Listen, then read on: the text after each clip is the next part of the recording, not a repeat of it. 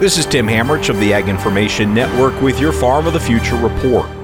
Bulk fertilizer is one of the largest contributors to greenhouse gas emissions in food production, but it's essential for crop productivity. Adam Lytle of Sound Agriculture says reducing the volume of bulk fertilizer, however, could be a significant step in the right direction.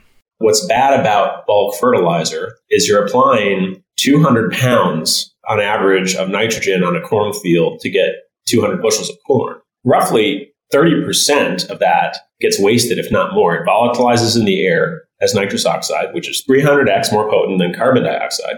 And what most consumers and even growers don't know necessarily in ag is 3% of all global greenhouse gas emissions come from this nitrous oxide emission and production of bulk fertilizer. The happy medium lies in finding a balance between volume and environmental impact.